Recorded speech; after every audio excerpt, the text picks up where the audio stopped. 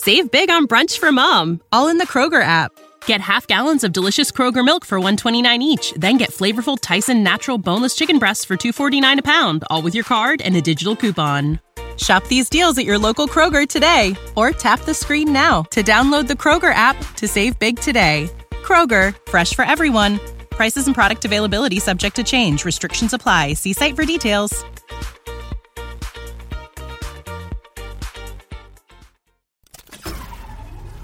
This tea is piping hot.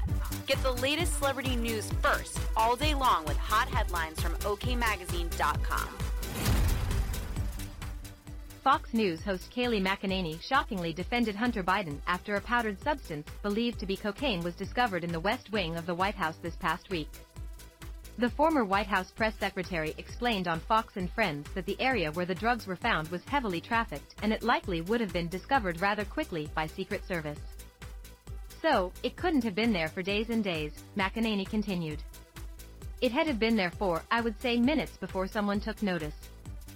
For it to be Hunter Biden, he left on Friday, he was at Camp David, she added of the first son, who traveled with his father President Joe Biden to the popular presidential retreat.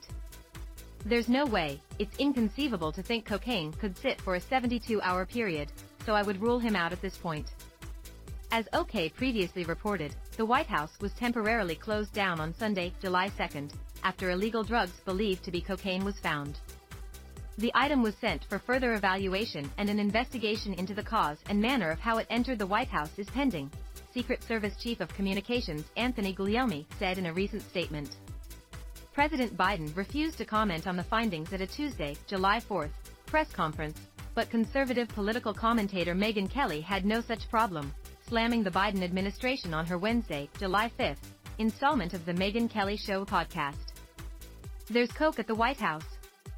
Somehow it managed not to be the biggest story everywhere in the mainstream media, though I suspect it would have been different at the Trump White House or, in fairness, even the Obama White House, she said. But I guess because Joe Biden is 200, we've just decided it's definitely not his and the son's a drug addict.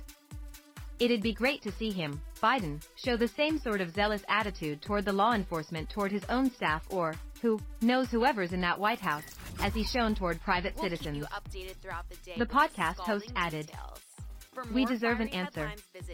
We deserve to know, who was it?"